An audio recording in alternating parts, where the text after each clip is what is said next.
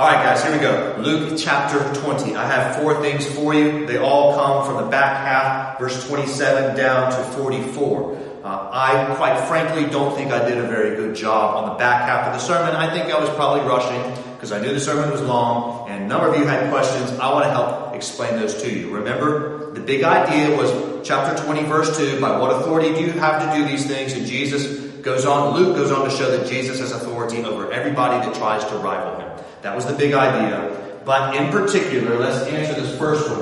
When the Sadducees give this scenario of a woman that marries 7 different guys, and they ask, whose wife will she be in the resurrection? Remember, the Sadducees don't believe in the resurrection. They think this scenario proves that it can't be. And Jesus goes on to affirm the teaching of the resurrection. We'll come to that in a second.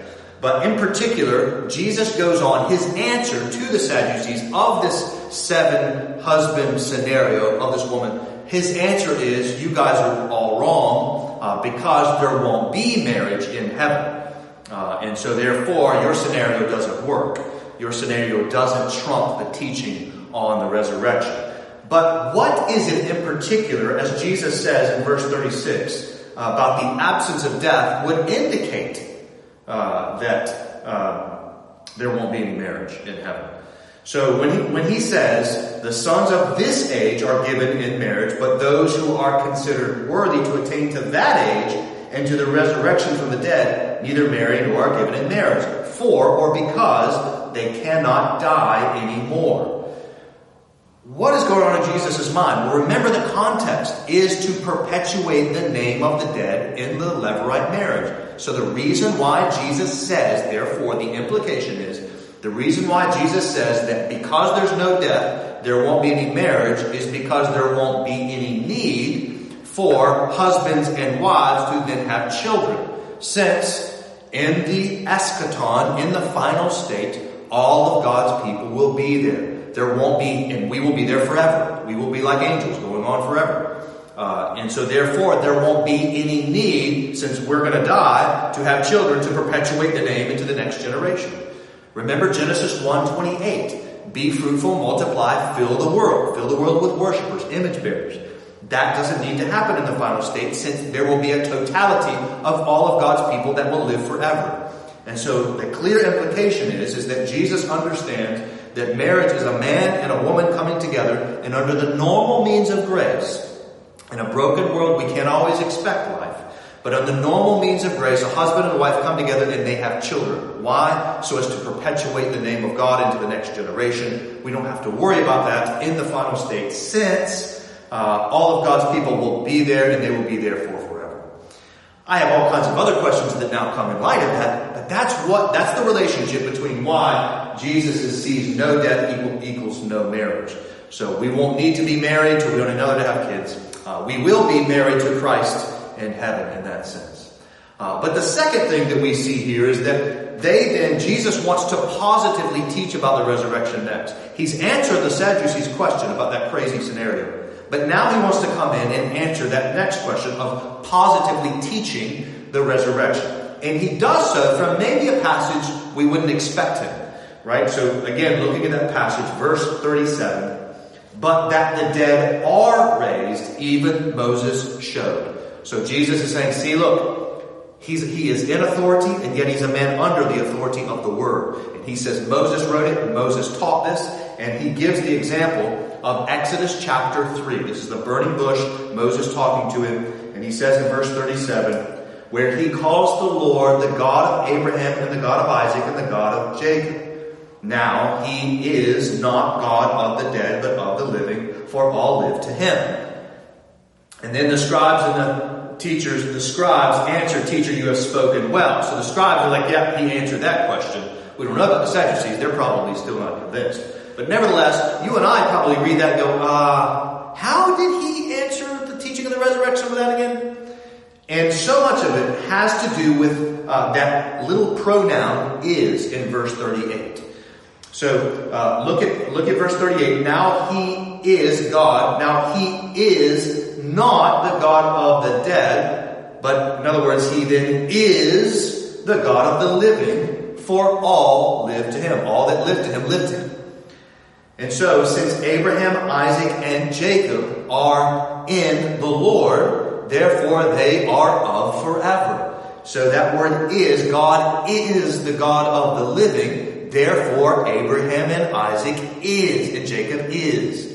So since God is a God of the living, since God is of eternity, I said yesterday that he gives the name Yahweh, I am, he always has been, and the manner in which he explains it is this notion of is. God has always been living, and therefore all in him are always living too. God always is, therefore those in him always is how I said it yesterday. So that's what Jesus is saying. So if you're in Christ, if you are in the Lord, therefore since he has been from forever, they are always of forever. They have not died. They keep going. And so the resurrection reveals that there's a day going to come when those that are currently living will be revealed in the person and work of Christ and his first fruits of a bodily resurrection. So that's the second question. What about this third one? The Lord said to my Lord. My guess is this verse is pretty confusing to you. And it is to me. And I probably hurried through it a little too fast yesterday in the sermon because I was trying to wrap it up. And so let me show you. I'm going to bring out a whiteboard so you can see the verse. How does this work? What's Jesus teaching here? Well, here's what he's teaching. How does Jesus get the Lord, the fact that he is the Lord, out of this verse? Well, as I said yesterday, we find that David, right? David is, first of all, the author of this particular psalm. This psalm is Psalm 110, right here. And so Jesus says that David wrote Psalm 110, right, in the book of Psalms. That's what this is.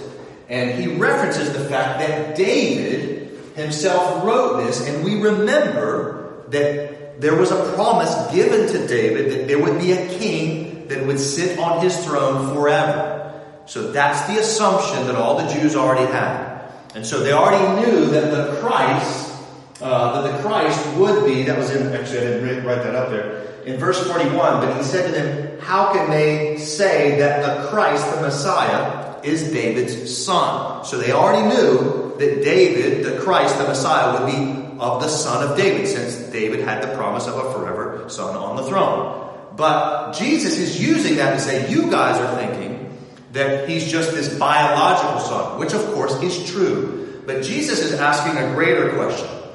In what sense is the Christ, the Messiah, David's son? In what sense? They were only assuming biological. However, what they didn't understand was the nature of this Christ. Namely, that he was the Lord himself. And then he goes to Psalm 110 to make his point. And so remember what I said yesterday. David is writing this psalm, Psalm 110, and he is sitting. He's not in this verse anywhere other than writing it. And he references that there is a conversation between the Lord and the Lord. So David is a king, and there are these two greater lords that are having this conversation. All right? This would be the word here would be Yahweh. This would be the word Adonai. All right? And David is writing, and he said, I'm a third party. There is this Yahweh, there's Yahweh, the Lord, is talking to Adonai, another Lord. And this other Lord, what's going to happen to him? Well, the Yahweh, the Father is saying to the Son that he is going to sit at the right hand of the Father, this other Lord, which we know is Jesus, until I make your enemies your footstool. This is the most quoted verse in the New Testament from the Old Testament. The clear teaching is the Father is saying to the Son, you're going to sit at my right hand until I make all of your enemies your footstool, which is what we're in the age we're waiting for now. God is making all of Jesus' enemies, he's making him his footstool until he finally returns, and they will all be done. But nevertheless, the way that David gets the teaching of the Trinity out of this is he sees as a third party, there's the Father speaking to the Son, and so therefore this brings Jesus to his conclusion. David thus calls him Lord, so how is he his son?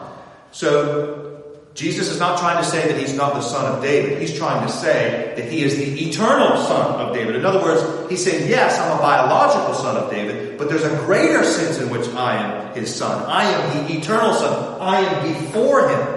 I am above him. Since he was writing of this other Lord, Jesus is saying, this right here is me. I'm this one that David wrote about. And I'm the one that's going to sit at the right hand of the Father. And I'm the one that the Father is now making all of his enemies a footstool. So that's where Jesus is. So the question, David thus calls him Lord, so how is he his son? Jesus is saying he's not his son in the sense that he is his biological son. He is that, but he's more than that. He's the Lord himself. So Jesus is trying to draw attention to that piece of the argument. All right? So that's how we get that. When you understand that David is a third-party listener, and then secondly, he's listening to a conversation between one Lord to another Lord, and that other Lord is Jesus, who's going to sit at the right hand of the Father. We can then see Jesus is making a simple point that the Son of David, the theological Son of David, is the eternal Lord himself, Jesus, the Son of God, the beloved Son, that now sits at the right hand as the Lord is making all of his enemies his footstool. All right? That leads us then to the last question here, the greater condemnation. Jesus then references, in the hearing of all his disciples, all of the people, he said to his disciples, beware of the scribes. And then he talks about these religious leaders that are basically going around teaching and acting like they get all the glory. And because of the way that they acted, because of the way that they used their authority to bring attention to themselves, glory to themselves, not glory to God, not, as I said, give, but they were trying to get from everybody.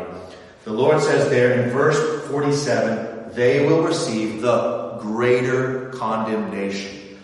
So you might be asking, well, Nathan, does that mean that there are some that will get lesser condemnation? They'll still be condemned. They will still go to hell, but there'll be others in hell that will get a greater condemnation.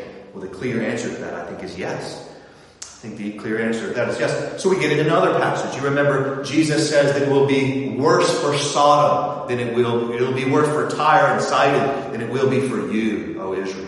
Right? So in other words, there is these other teachings in the Bible wherein there are these lesser and greater argumentations. There are going to be people in hell that will get it worse because of their life here. And the way in which they use their authority, the way that they abuse that authority. And so that's what Jesus is clearly teaching in that passage.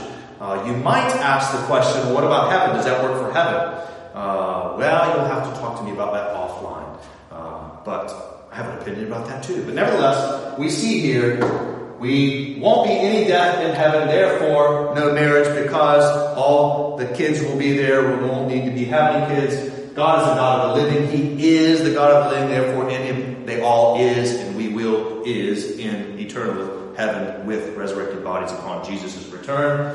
And then third, Lord said to my Lord, Jesus is the Lord. He sits at the right hand of the Father. David was writing about that Lord, and so David's son is greater than David. He is the Lord. And then finally, there is degrees, we might say, of hell. It'll be hell for all of them, but it'll be worse for some of them based off of their life here. And all of this reminds us of the authority of Christ. These are big ideas. And brothers and sisters, give your life to him. Submit to his authority, that you might know his kingdom and enjoy him in his kingdom, in the new heavens and earth, in resurrected bodies, in a resurrected earth, worshiping a resurrected Savior forever in that state. And yes, even though if you are married, you won't be married to your spouse, you will be married to a better one, and that will be Jesus, and you will not be disappointed, I promise. Hope you enjoyed this. Hopefully this is more helpful and rounded out what I didn't teach us maybe clearly on Sunday.